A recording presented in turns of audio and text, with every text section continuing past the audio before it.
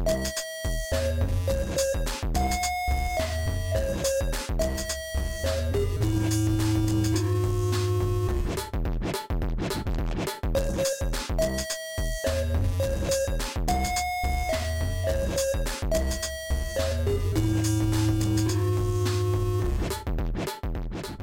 right, everybody, welcome back to the Gossip Girl podcast.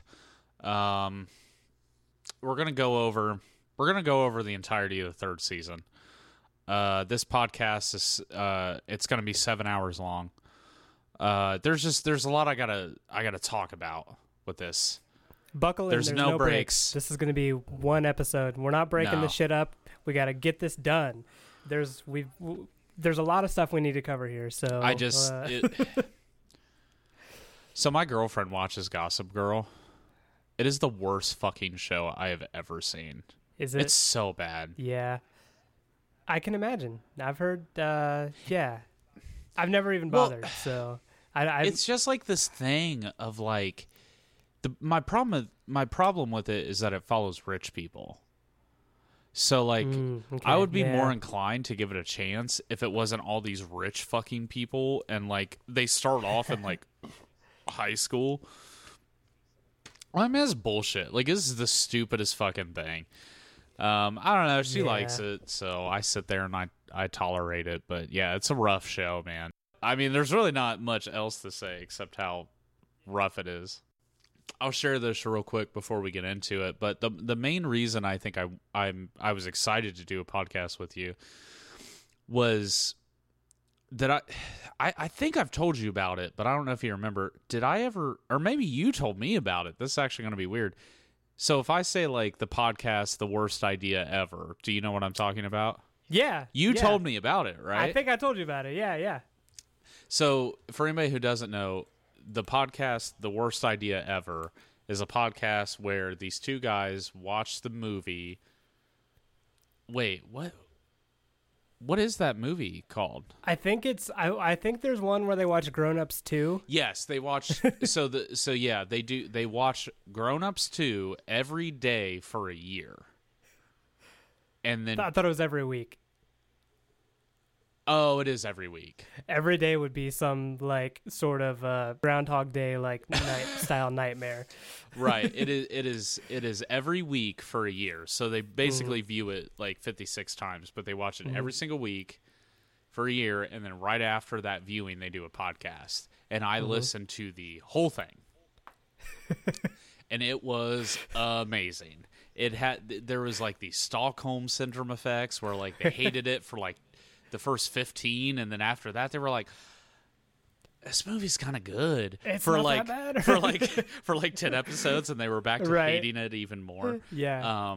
And then they do a sub podcast. I can't remember what that one's called, but it's the same guys, but they do it only once a year. And they watch Paul Blart Mall Cop 2. So the other Kevin James vehicle. Wow. Well, right, and then they, I think after they did All Grown Up or Grown Ups 2, I think their second season or their second idea was to watch Sex and the City 2. Oh yeah. 1 week, and that one is even rougher because they're like, this movie is over 2 hours. That's ridiculous. Now I did watch a video recently.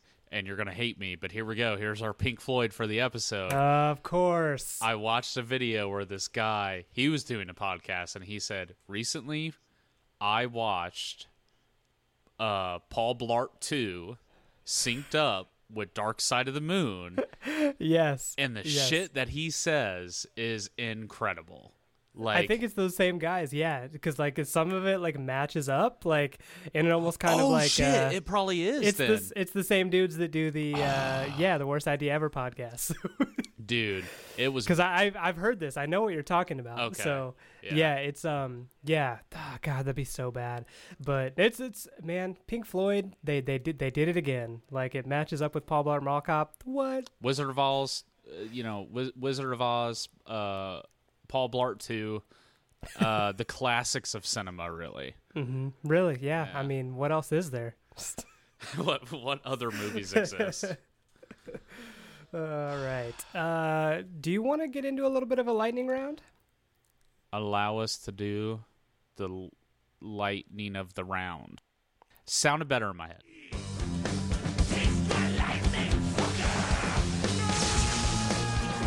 All right. Hit me, Mitch. Eli, question 1. What fast food restaurant has the best fries?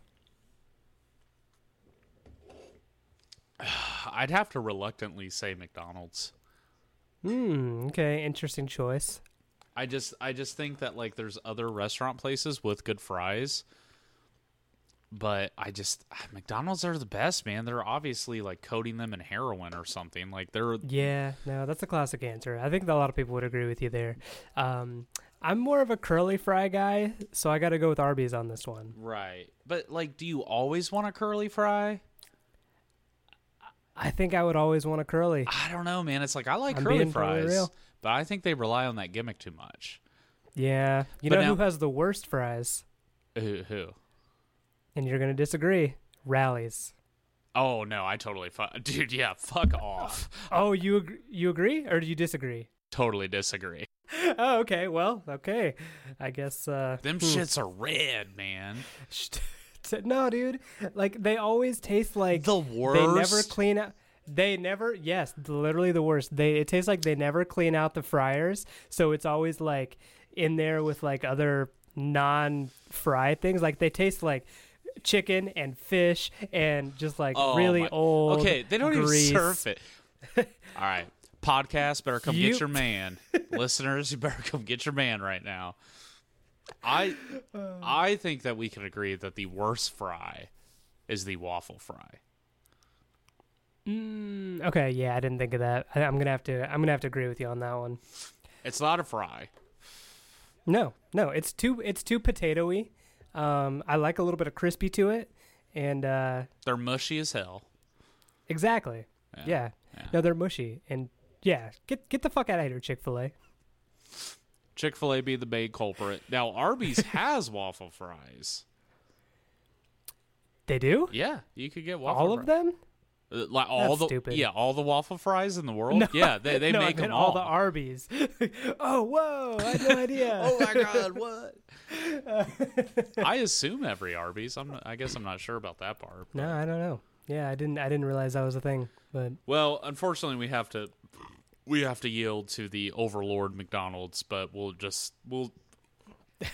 will, but we'll say that waffle fries okay, are bullshit. because this could actually be a full podcast, but we'll spare the listeners. It actually could, yeah. And when I say the listeners, I mean Garrett. Yeah, pretty much at this point. Thanks, bud. We've alienated everyone else. Yeah, pretty much. Have you ever met anyone famous?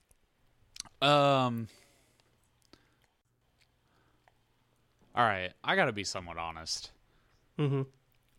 So we did this whole episode, and then Pro Tools crashed, and then we didn't have an episode. You were gonna tell him? I was gonna keep it a mystery. Mitch was wanting to keep it a secret. We didn't really talk about it beforehand because we threw this one together. But the reason I say that is because I have one person I met that's interesting, but I have a whole nother story that's way more interesting, which is the time when I was at a place. I was at a concert. It wasn't really a concert. It was more like a show. It was just a bunch of bands playing. So in Yellow Springs, my buddy knew a guy in one of the bands playing, and I was a really big fan of him, like when he was solo before he got into this band. So, we go to the show in Yellow Springs, and for anybody who doesn't know, Dave Chappelle lives in that area. So we're at this show, and we're all outside smoking. It's a big group of people, and all of a sudden, Dave Chappelle rolls up. So we're like, "Oh shit, Dave Chappelle's here." Now my buddy didn't give a shit. He did not care, for whatever reason. I grew up watching and listening to Dave Chappelle, so he had a pretty big impact on me. So I am quite a fan of Dave Chappelle. Like I am a fan of him. He made me very interested in comedy. However, in this instance, Dave Chappelle comes to this show, and people are trying to get pictures with him and trying to talk to him and shit like that. So we kind of like go back in. We don't really pay much mind. I would have loved to have talked to him. I don't think I would have had anything interesting to say. Yeah, what could you tell Dave Chappelle that's like, oh, that's good, I'll have to use that? You know what? Actually, I would have had one interesting thing to say to Dave Chappelle. I would have said, hey, man, your movie Block Party, the part where everybody talks about you learning that one Thelonious Monk song actually got me into jazz. You're the reason I listen to jazz. Okay. That's pretty cool. Dave Chappelle is the reason I listen to jazz. Interesting. Okay. Well, I guess, yeah, he might enjoy hearing that from you. So I think so. He wouldn't have understood why, maybe. Right. I guess if that sparked his interest, we could have had a conversation then. But yeah, he would be like, what's this fucking... what? Right. I don't think it would have computed with him. But anyways, so later we come out, and they were actually playing the music from the show out through the speakers onto the patio. So if you were out there smoking, you could actually sit there and listen to the band's set, which was a really cool idea. So I go out there because it wasn't the main band we were there to see. It was just another band. I was like, well, I'm going to smoke. I'm going to sit outside, drink a beer, just be away from everybody. So I do that. And then when I do that, Dave Chappelle's still out there. He never came inside, mind you. Never fucking came inside to just the place. chilling on the patio. Chilling on the patio. I go outside. Not only is Dave Chappelle out there with a small crowd, he has a fucking boombox. Okay? Not only does he have a boombox, he has a fucking like ghetto blaster boombox. Like this thing is ginormous. And he is bumping at full volume, mind you, to where I can't hear my own thoughts. The Fugees Killing Me Softly. Not only is he doing that, it's on fucking repeat. So it's the only song that I hear coming out of this fucking thing. That's the most Dave Chappelle move I've ever heard. And I'm just like, bro, you came to a live show with a boombox, with a ghetto blaster, and then you're only going to play like one song on repeat?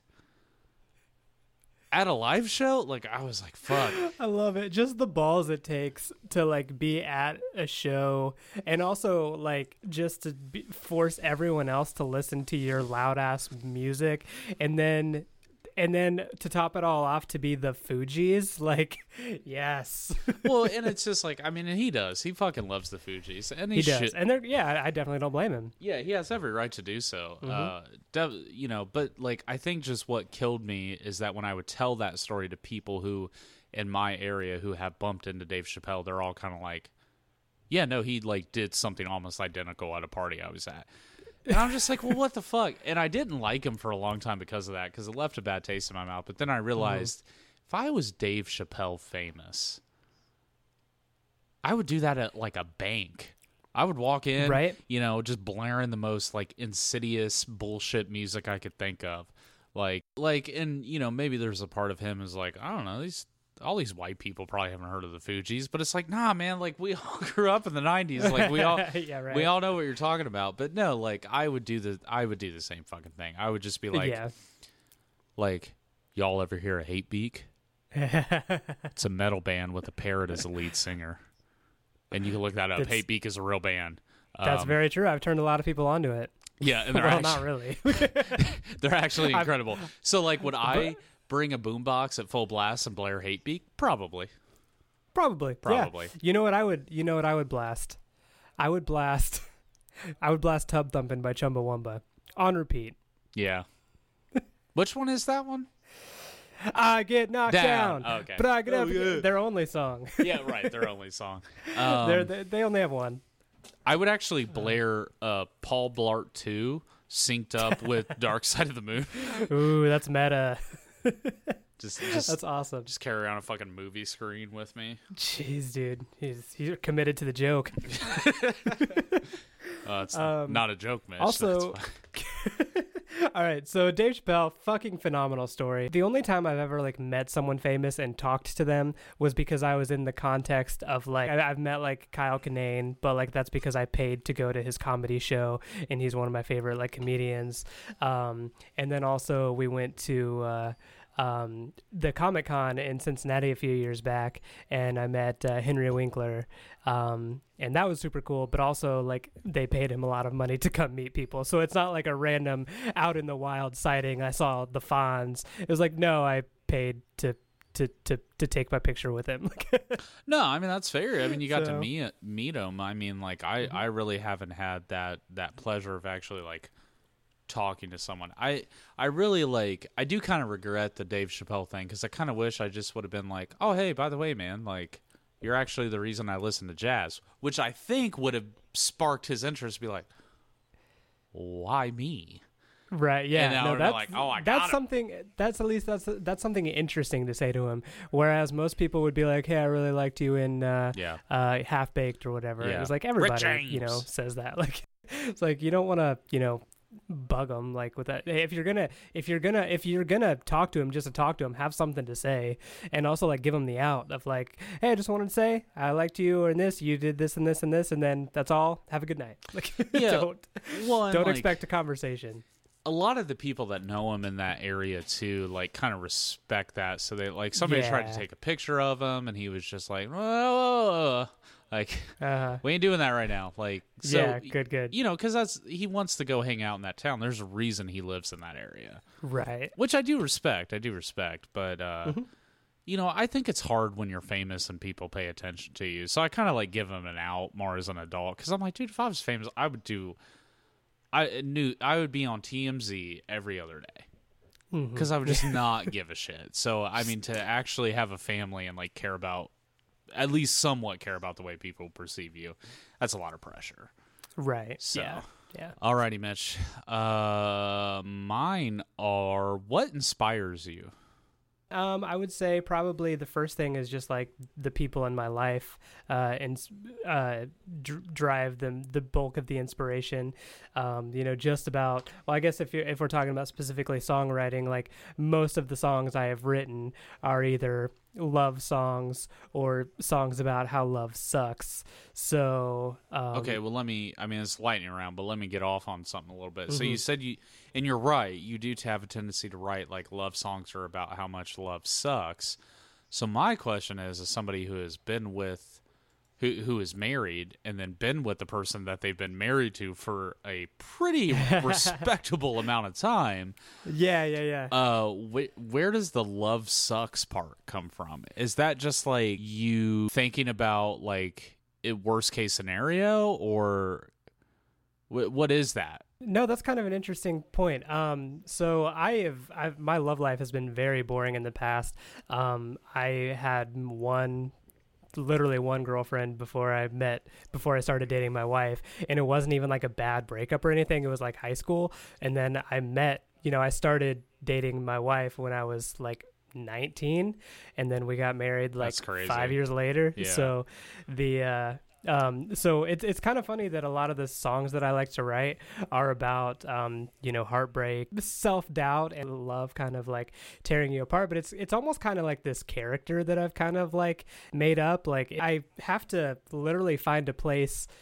It's not even in myself because I don't have those experiences, but I just the style of music that I write just lends really well to songs about heartbreak. So I kind of have to get myself in that mindset. Whereas like, okay, how would I feel if this were to happen to me? Most of the stuff I write isn't true. It's not stuff that didn't happen to me. Now that doesn't necessarily mean that like it means any less or I don't mean it.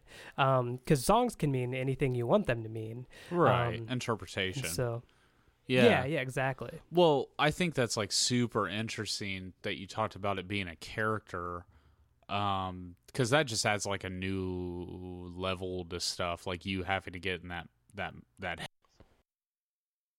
What hurts your feelings?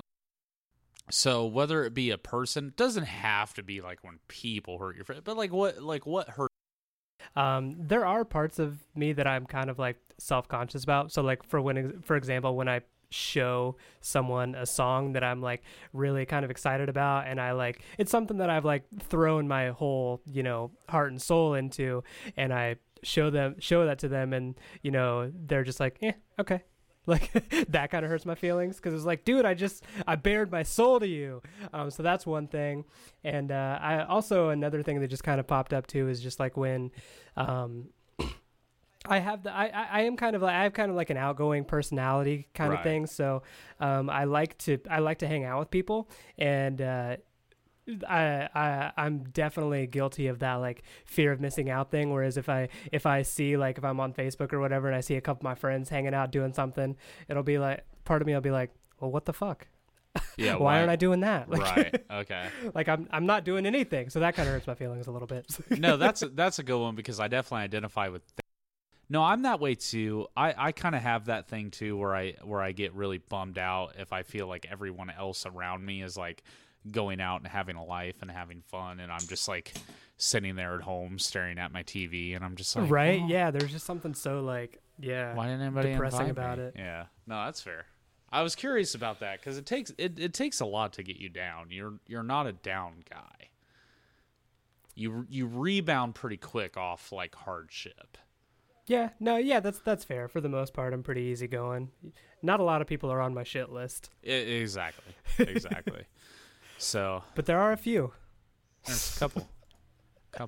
Okay. Do you want to get to drinking? I think so. The beer I have this week is pretty cool. I'm pretty excited about it. It's actually by Hop River Brewing Company, which is a Fort Wayne, Indiana local beer. Oh, so that's exciting. Yeah, Fort Wayne has a few breweries now, and they're kind of starting to release a few. And this one is called Lasers in the Jungle, and it's a pretty cool purple can. It's got like a little tiger-looking thing on it. It's an IPA.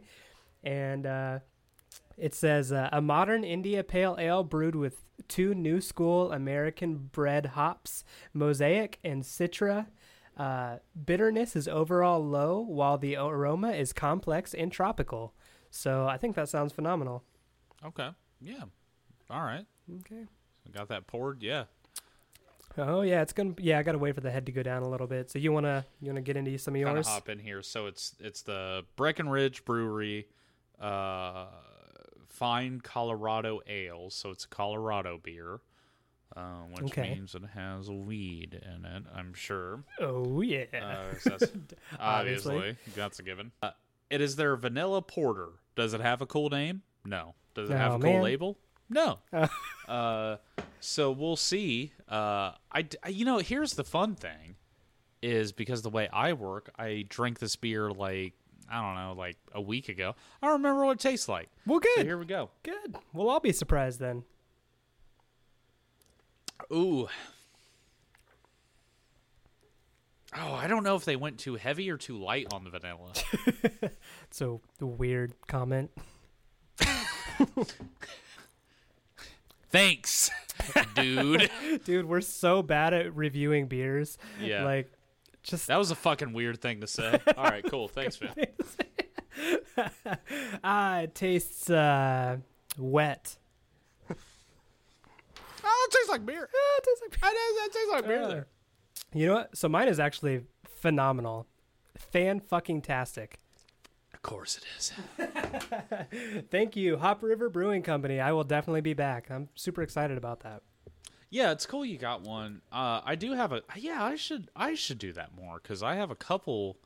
Dude, I got like 3 or 4 breweries like in a 15-minute drive away from me. Mm-hmm. Yeah. What are there any like big ones around you? Yeah, I got Warped Wing. Okay. I got the Yellow Springs Brewery actually is not, as big as like Warped Wing or Rheingeist, but I mean it's pretty popular. Like their beers go quite a while in Ohio. So yeah, we went there a while back, and it was an awesome place. They had really good beers too. So I'm a fan. When'd you go? Yeah, that one weekend we came up to visit you guys, and we invited you, but you guys bailed for some reason on that part of the trip, so we just did it by ourselves.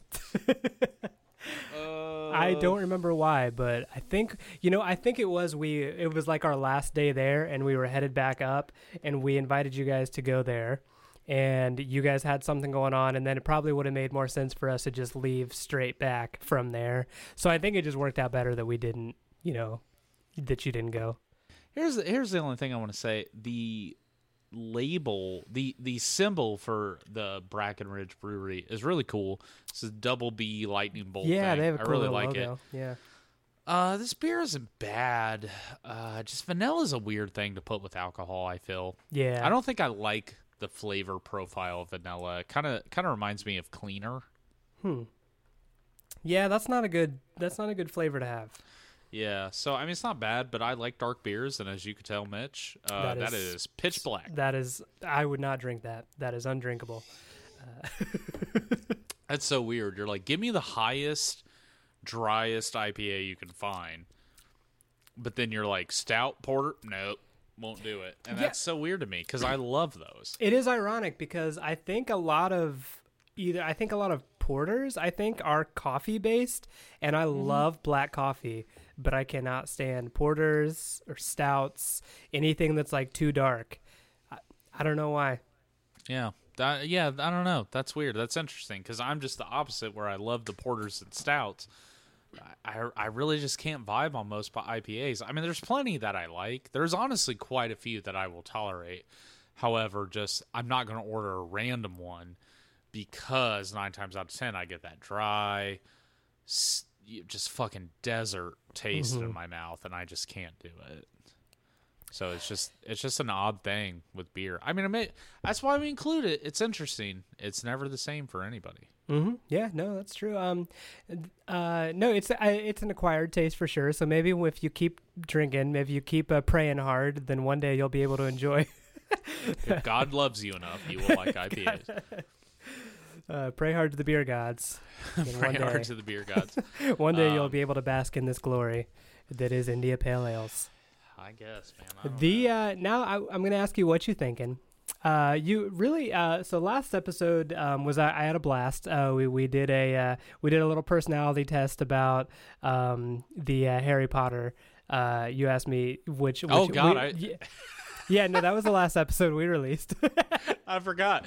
I was like, oh shit, we did do that. Oh shit, oh man, that was a good idea. Yeah, we figured out what Hogwarts house I was in, which is a Hufflepuff. So that was awesome. Hufflepuff, yeah. And it kind of got me thinking that I want to do kind of the same kind of format this week, but so I wanted to kind of cater it a little bit more towards you. Eli, I know that you are a huge grunge fan. Oh shit, I am. I said fan. I know that you are a huge grunge fan. You're a huge grunge fan. Flan. Yeah. So, tell me. So first off, like, why are you so into grunge? Or is there any do you have a favorite grunge band? Having a favorite grunge band is hard because I'm definitely a fan of the Big Four in grunge, which tends to be Nirvana, Pearl Jam, Soundgarden, Alice in Chains. It's kind of the Big Four of grunge. No, weirdly enough, my parents listened to Soundgarden and Pearl Jam a lot, and I think there was something about that music just being related to punk, related to metal, and also being very honest and sincere in a lot of its music. You know, they have a bunch of acoustic songs too.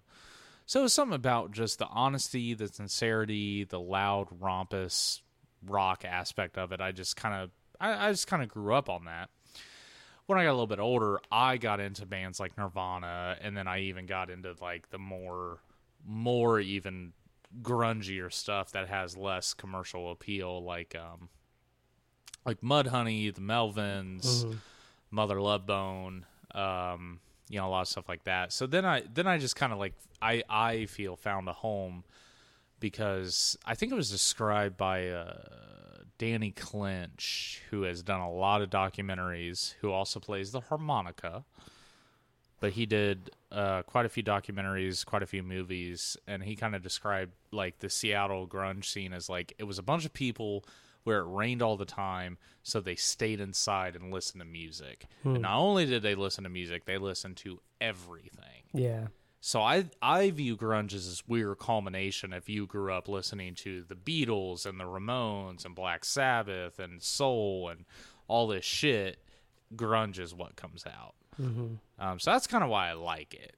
I mean, it tends to be what I gravitate towards the most. Okay. Yeah, no, that's super cool. No, one of the reasons I think I am so drawn to it is because, like you said, it's a culmination of a bunch of different things, but also when I listen to it, and if you kind of look back at the history of it a little bit, grunge is like hot on the tails of like glam rock and, metal, like Metallica was all the rage. And then shortly after that, these, regular ass dudes just showed up in their long hair and flannel and said, we don't need to put hairspray in our hairs. We don't need to, wear sparkles. We're just going to play these songs and scream about it. And to me, that was like, to me, it's way more honest and real.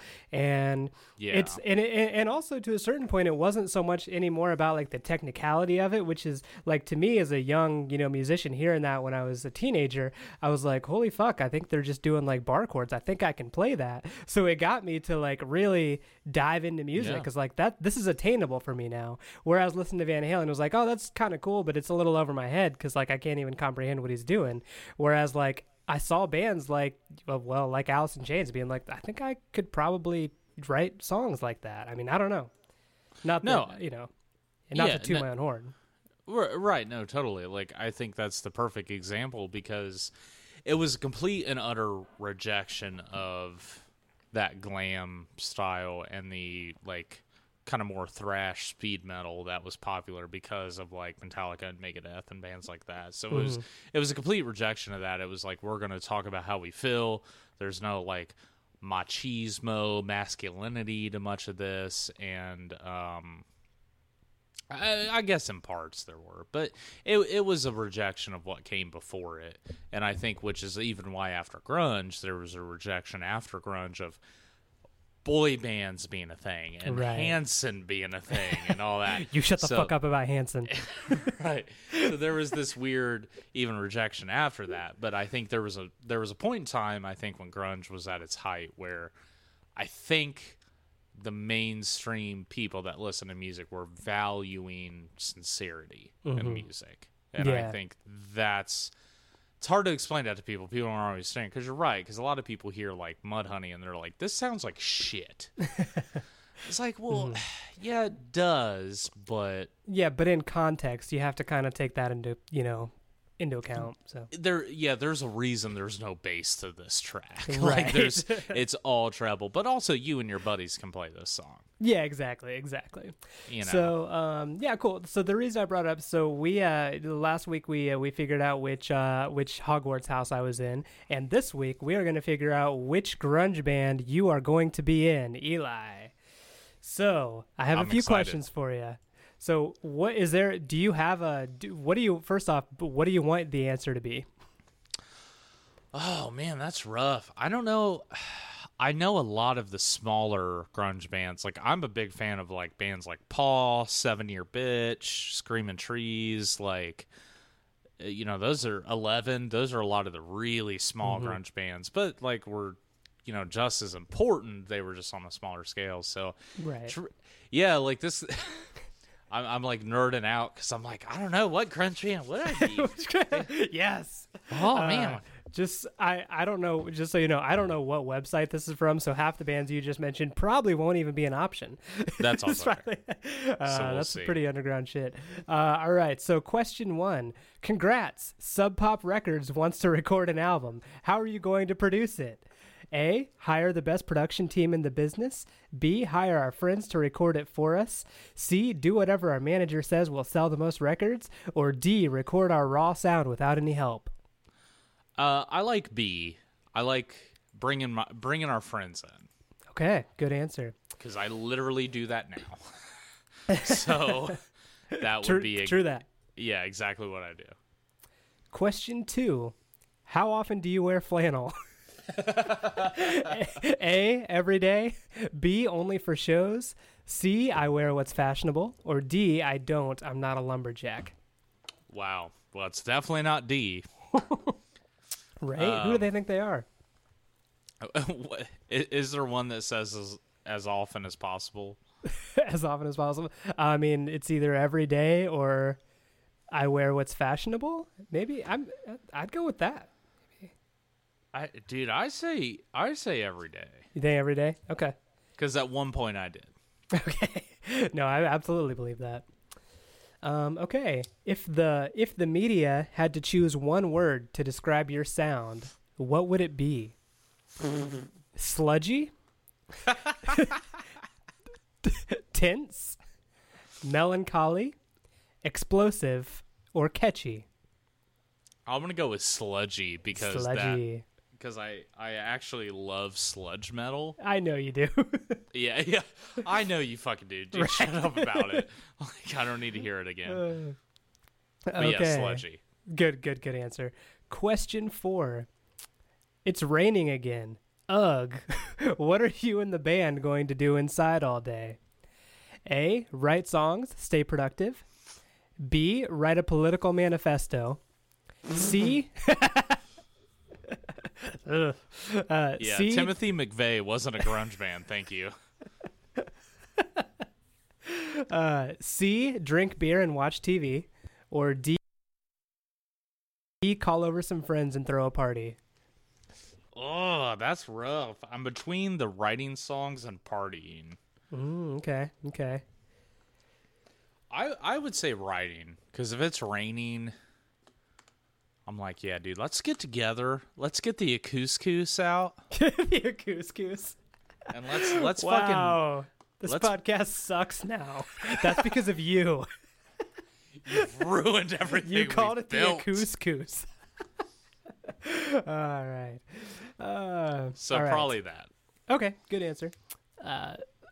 Okay, so question 5. The press wants to interview you after a killer set. Are you going to brush them off? A. I don't like the media. B. I have a party to get to. C. I love talking about myself. Or D. I'll do whatever pleases my fans. Probably A, but here's the problem. I already know where this is going because I know grunge so well. So I'm going to say it right here. My guess is I'm going to get Pearl Jam. Okay. But I'm Heard going it to here say first. A. Let's find out. All right, next question. Where are you and the band going out to after the show? A. To get some grub at a local diner. B. General crosstown debauchery. C. I'm tired, I'm going home. Or D. Another concert. There's too much good music out there right now. Nah, I'm going home, bro. Going home. Me too. Good answer. Yeah. Right there with you. Yeah. That's why we work as a band. Exactly. I am going home. I am tired, and everything will be there for me tomorrow. After a show, the only thing I want to do is just go home and do a line and call up a hooker. Really, like in the comfort of my own home. Yep, actually, that's pretty accurate. All right. Next question. Who is your biggest musical influence of these 5? Led Zeppelin, Black Sabbath, The Pixies, Blue Cheer, or Neil Young? Fuck, that's hard. Right, that's a good one. That's the hardest question you asked because, okay, I don't know who Blue Cheer is. I don't know either. I was hoping you would. No, that makes me feel like a little bit of a pleb. But, man, Led Zeppelin was Led Zeppelin. I mean, Bonham is pretty much the way I play drums, but Black Sabbath was Black Sabbath, man. Satan. Satanus. Satan. Dude, I was thinking it. But the Neil Young is a really big influence on me. So I did an art project of Neil Young in high school, and it was because we were supposed to paint someone we looked up to. Okay, And cool. it could be an abstract. And so we were doing like abstract paintings based on someone we really look up to. Well, I I was just like, I don't know who to do. So like I read an article in this magazine. I think it was Rolling Stone even. It was just this random article where it talked about Neil Young and what he was doing currently. So that dude had a fucking brain aneurysm, had to go have surgery, thought he was going to die.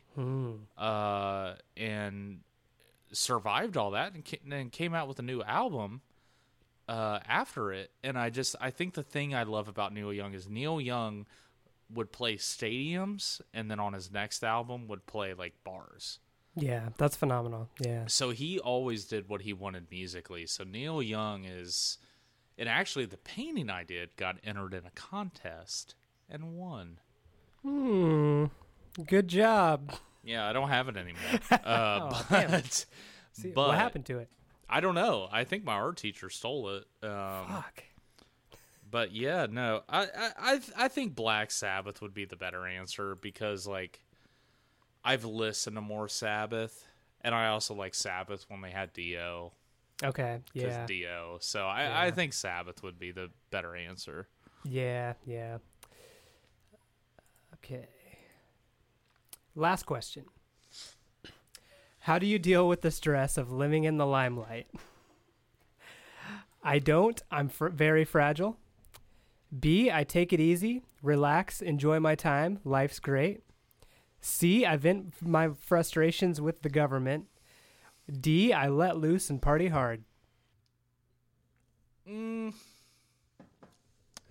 think if you asked me 5 years ago, it would be D. I like to think it's B. B, take it easy, relax, enjoy your time. Life's great. Yep, life's been good to me so far. I'm gonna quote Joe Walsh, the only good Eagle. You take that back. What? That Joe Walsh is the only good Eagle? Yeah, I will fight you, dude. Who's the other good Eagle? Glenn Frey, rest in power. Oh my god, dude! The fact that you knew another Eagle to even Dude, reference. I know like I know like 3 of the Eagles. There's also Don Henley. How do you not know Don Henley? Oh, dude, fuck Don Henley. That's Dude, how I know Don Henley. Dude, I love the Eagles. Oh, I'm not gonna dude, lie. fuck off. Here we go. Right. Okay, Strap guys, we're in, breaking folks. up. It's been fun. Yeah, it's been fun. All right. This podcast is over. Fuck Mitch. He likes the Eagles way too much. Yeah, because I know 3 of their names. Dude, Don All right. fucking That's Henley. actually a lot. That's a majority. Fuck Don Henley. All right. Sorry. This episode is called Fuck Don Henley. Yeah, fuck Don Henley. Fuck him. Okay, so are you ready to All find right. your answer? I'm ready. I'm excited. You are Soundgarden. Holy shit. Okay, here's why. Okay. Brooding. So it says, brooding, heavy, and cathartic. You are an explosion of raw talent and fire. You are the complete package, bridging the 70s to the 90s seamlessly. In some ways, you are the ultimate grunge band. Yeah. That's Gonna it, break man. my rusty You're cage. Good answer. I think that's pretty good. Yeah, I'd be pleased with that. And run. Bam. Ba-na-na. Ba-na-na. If you haven't listened to Rusty Cage, listen to Rusty Cage by Soundgarden, because here's why. Because the whole part of the song, completely one tempo. Soundgarden was famous for it. They're going to take that same riff, and at the end of the song, they're going to slow it down, like it completely, like instead of going halftime, they slow it down by halftime. So the riff becomes twice as long, and it's amazing. That's cool. Yeah. No. I'll totally take Soundgarden. That makes me very jazzed. Well, I am jazzed for you. I'm jazzed that you're jazzed, and I'm just happy to be here, man. I'm just happy to be a part of this. You getting Soundgarden, dude. Chris Cornell alone was such a big influence on me, so I'll absolutely take that. Yeah, no, I think you could have done a lot worse. Yeah, I could have. I would be very curious as to who the other bands were, because I think you're right. I would imagine out of like the probably 20 that they could have done, there's probably like 8. Yeah. So that's kind of what I was thinking, because when I'll get right before the podcast, I took the same test, and I actually got Stone Temple Pilots. Oh, I forgot about STP, man. Yep. STP, you know me. And the dogs that find her. Run away from my road. They also did. Have you listened to Sex Type Thing though? No, I don't think so. Yeah, because that's the one where it's like, it's like, okay, never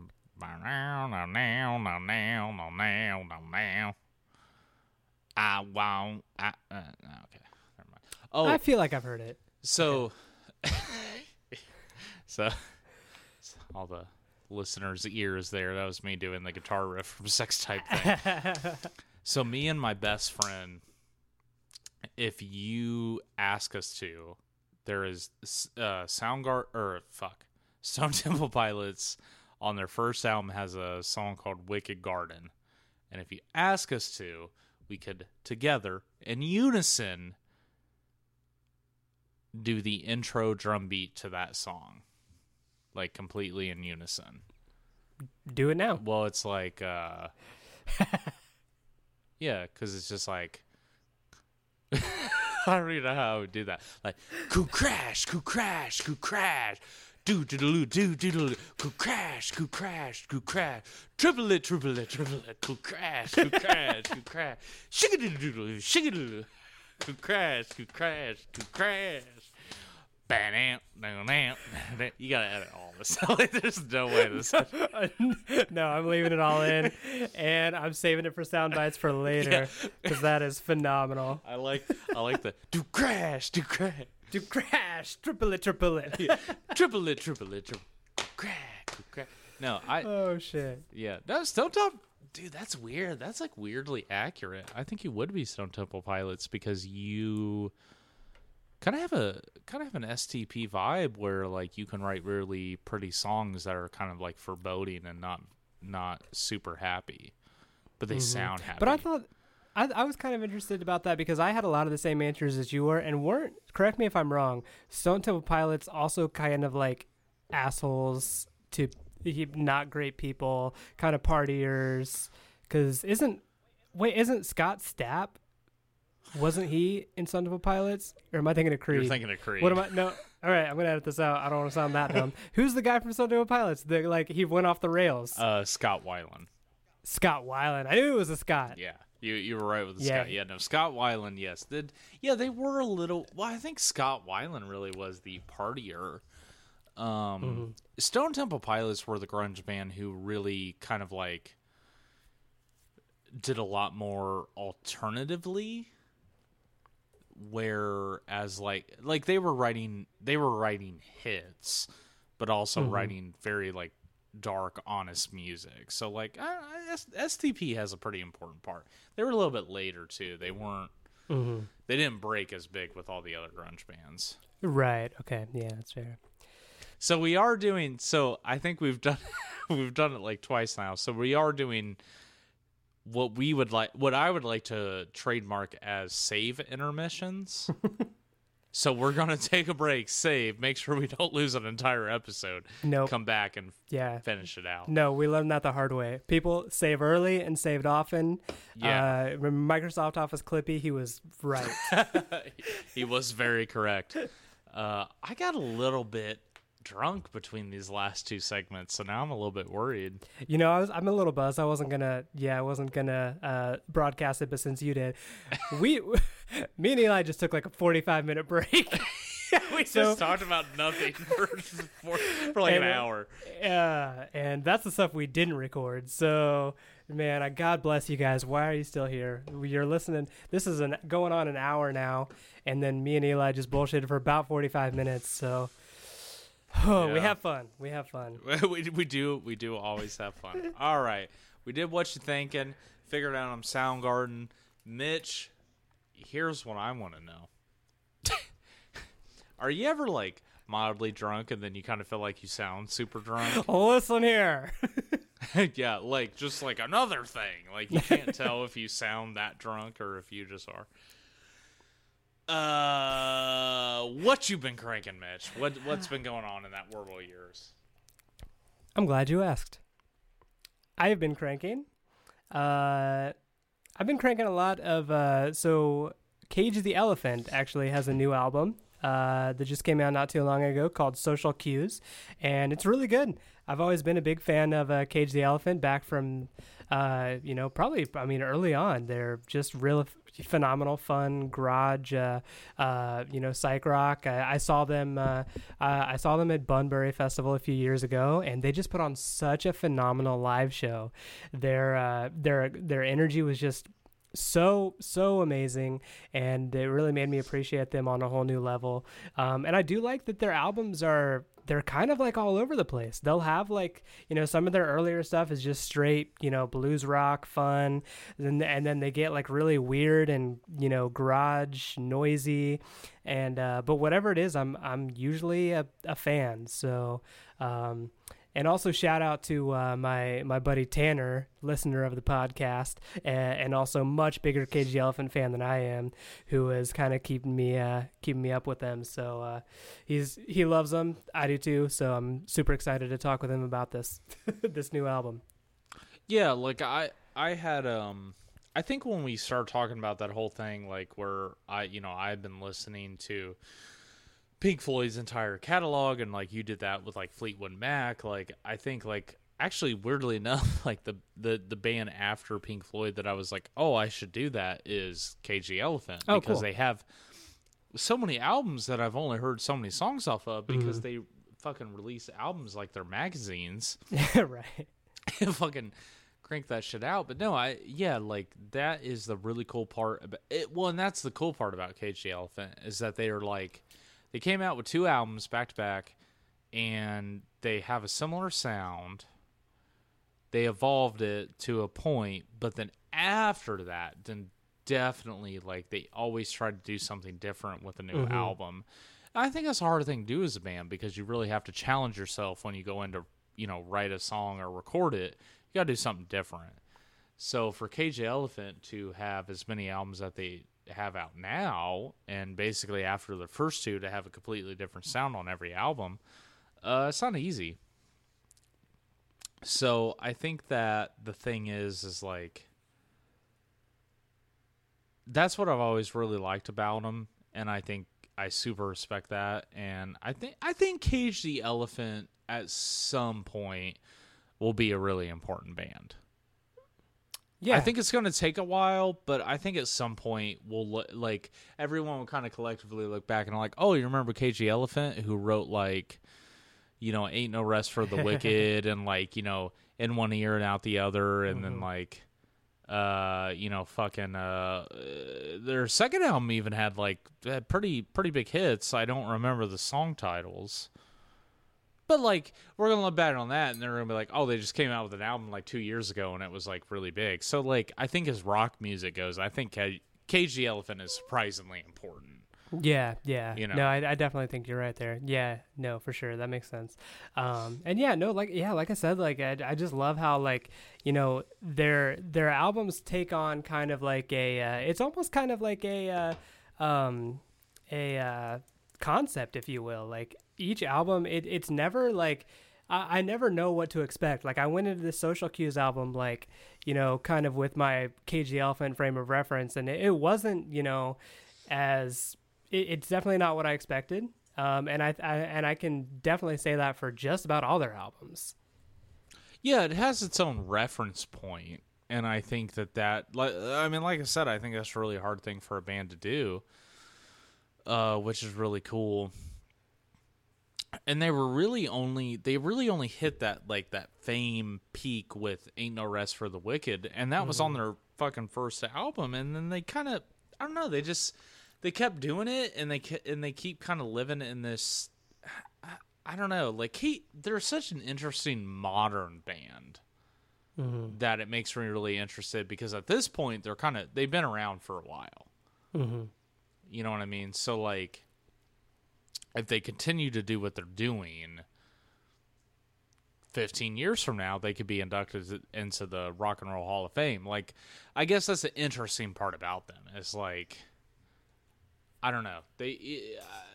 I think you're right. I think they never cease to amaze, how much they'll, hey, this is kind of what you know us to be. Hey, we're going to come out with a new album. Hey, all of a sudden, oh, we're going to have fucking doo-wop parts to these songs, or we're going to do this. And I don't know. I think that's impressive. I think that's hard to do. Yeah, absolutely. Yeah. Dude. Eli, what you been cranking? Well, I don't even remember what I was going to talk about at this point, but I'll tell you what, we did this little test, and guess what I got? Fucking Soundgarden. So guess what I'm talking about? Talk about it. Soundgarden. We're talking about Talk about Soundgarden. it. And not only are we talking about Soundgarden, we're talking about my favorite Soundgarden album. All right. Any guesses, Mitch? What's my favorite Soundgarden album? I don't know. Tell me. I'd be surprised if you knew too many of them. I want to talk about Bad Motorfinger. I definitely wasn't going to say that. That was definitely not my answer. Okay. We're talking about Bad Motorfinger, which is my favorite Soundgarden album, and here's why. Because they did Bad Motorfinger right before they did Super Unknown. So Super Unknown had Fell on Black Days, Black Spoon Hole Man? Sun, Spoon Man. It had all their like really big hits you still hear today. But right before that, they did Bad Motorfinger. So Bad Motorfinger has songs like Rusty Cage, Jesus Christ yeah, Pose, Slaves and Bulldozers, Searching with My Good Eye Closed, Room 1,000 Years Wide. So basically, for this podcast, I've been listening to music the whole time while we did this. So actually, as soon as I got Soundgarden, I put on Soundgarden, put on this album. Reason I want to talk about it is because if you don't know a lot about grunge, you don't know a lot about Soundgarden, I think Bad Motorfinger is a really good place to start, because if you start Soundgarden, Bad Motorfinger, you start that album at the start with Rusty Cage, and you play that album, it's basically going to tell you whether or not you like grunge. Mm-hmm. So if you get like 5 songs deep and you're not feeling it, or even 3 songs deep and you're just like, I'm done with this, then okay, you probably don't like grunge. But if you start Bad Motorfinger and you listen to it and you keep listening and listening and listening, then you like grunge. Mm-hmm. So here's like kind of like your entrance into that. Here's your entrance exam into grunge. But I love Bad Motorfinger because it does something that Nirvana did before Nirvana was as popular, which is it combines with the dark heaviness of grunge with the melodic powerfulness of grunge. So, you know, I think right out of the gate, Rusty Cage is like this amazing, bombastic grunge riff with these soaring Chris Cornell vocal melodies on top. And like I said, at a certain part, they're going to stop and it's going to fucking be a slower, doomier riff. I mean, I don't know. It's just that it's the parts of grunge I like, which is it takes all these different parts of music and combine them, which is like melody, heaviness, lightness, dynamic changes. Like it combines all that, which is why I love Soundgarden. And I think Bad Motorfinger is the best example of that. I was even going to get the album cover like tattooed on me somewhere. That'd be pretty dope. That's a cool album cover. Yeah, it's that fucking buzzsaw thing. Yeah, Like, yeah. Yeah, no, it's rad. Like I don't know. It's just it is a pinnacle of grunge. So since I got that, I felt the need to talk about Soundgarden. But yeah, Bad Motorfinger is definitely a good forte into grunge. Of like, hey, here's grunge that is accessible but still not completely accessible. So like, here's kind of your way to figure out if you really like grunge or not. Mm-hmm. Okay. No, that's super cool. Yeah, I challenge all the listeners to go listen to Bad Motorfinger and see what you think about grunge. And I'll flip this in real quick because this song just came on. They have a song called Drawing Flies, which is 100% about death. Also has saxophones on it. Okay. I don't know many grunge bands that has saxophones in their songs. Not a lot. So there you go. Yeah. So like, Chris Cornell and Soundgarden did some amazing shit. Mm-hmm. Yeah. So Good shit. yeah, Bad Motorfinger. Yeah. No, absolutely. No, check it out. Great stuff. It's all about. There we go. All right, Mitch. We did an episode. We lost it. We did another episode. Rest in peace. R.I.P. Do we got anything that we want to leave the listeners with? Oh, man. I I got nothing. What do you got? Yeah, no, I got one. Music is so much more than your sense of entitlement. If you listen to a band and you think they should be popular, just because other people doesn't listen to it doesn't mean it's not good, or vice versa. Okay. Maybe it could be catchier. So like, yeah. Figure All right. out. That doesn't quite roll off the tongue, but I that dig it. doesn't roll off the tongue. So like, if you like Chris Stapleton, listen to Chris Stapleton, and fuck anybody who doesn't like him.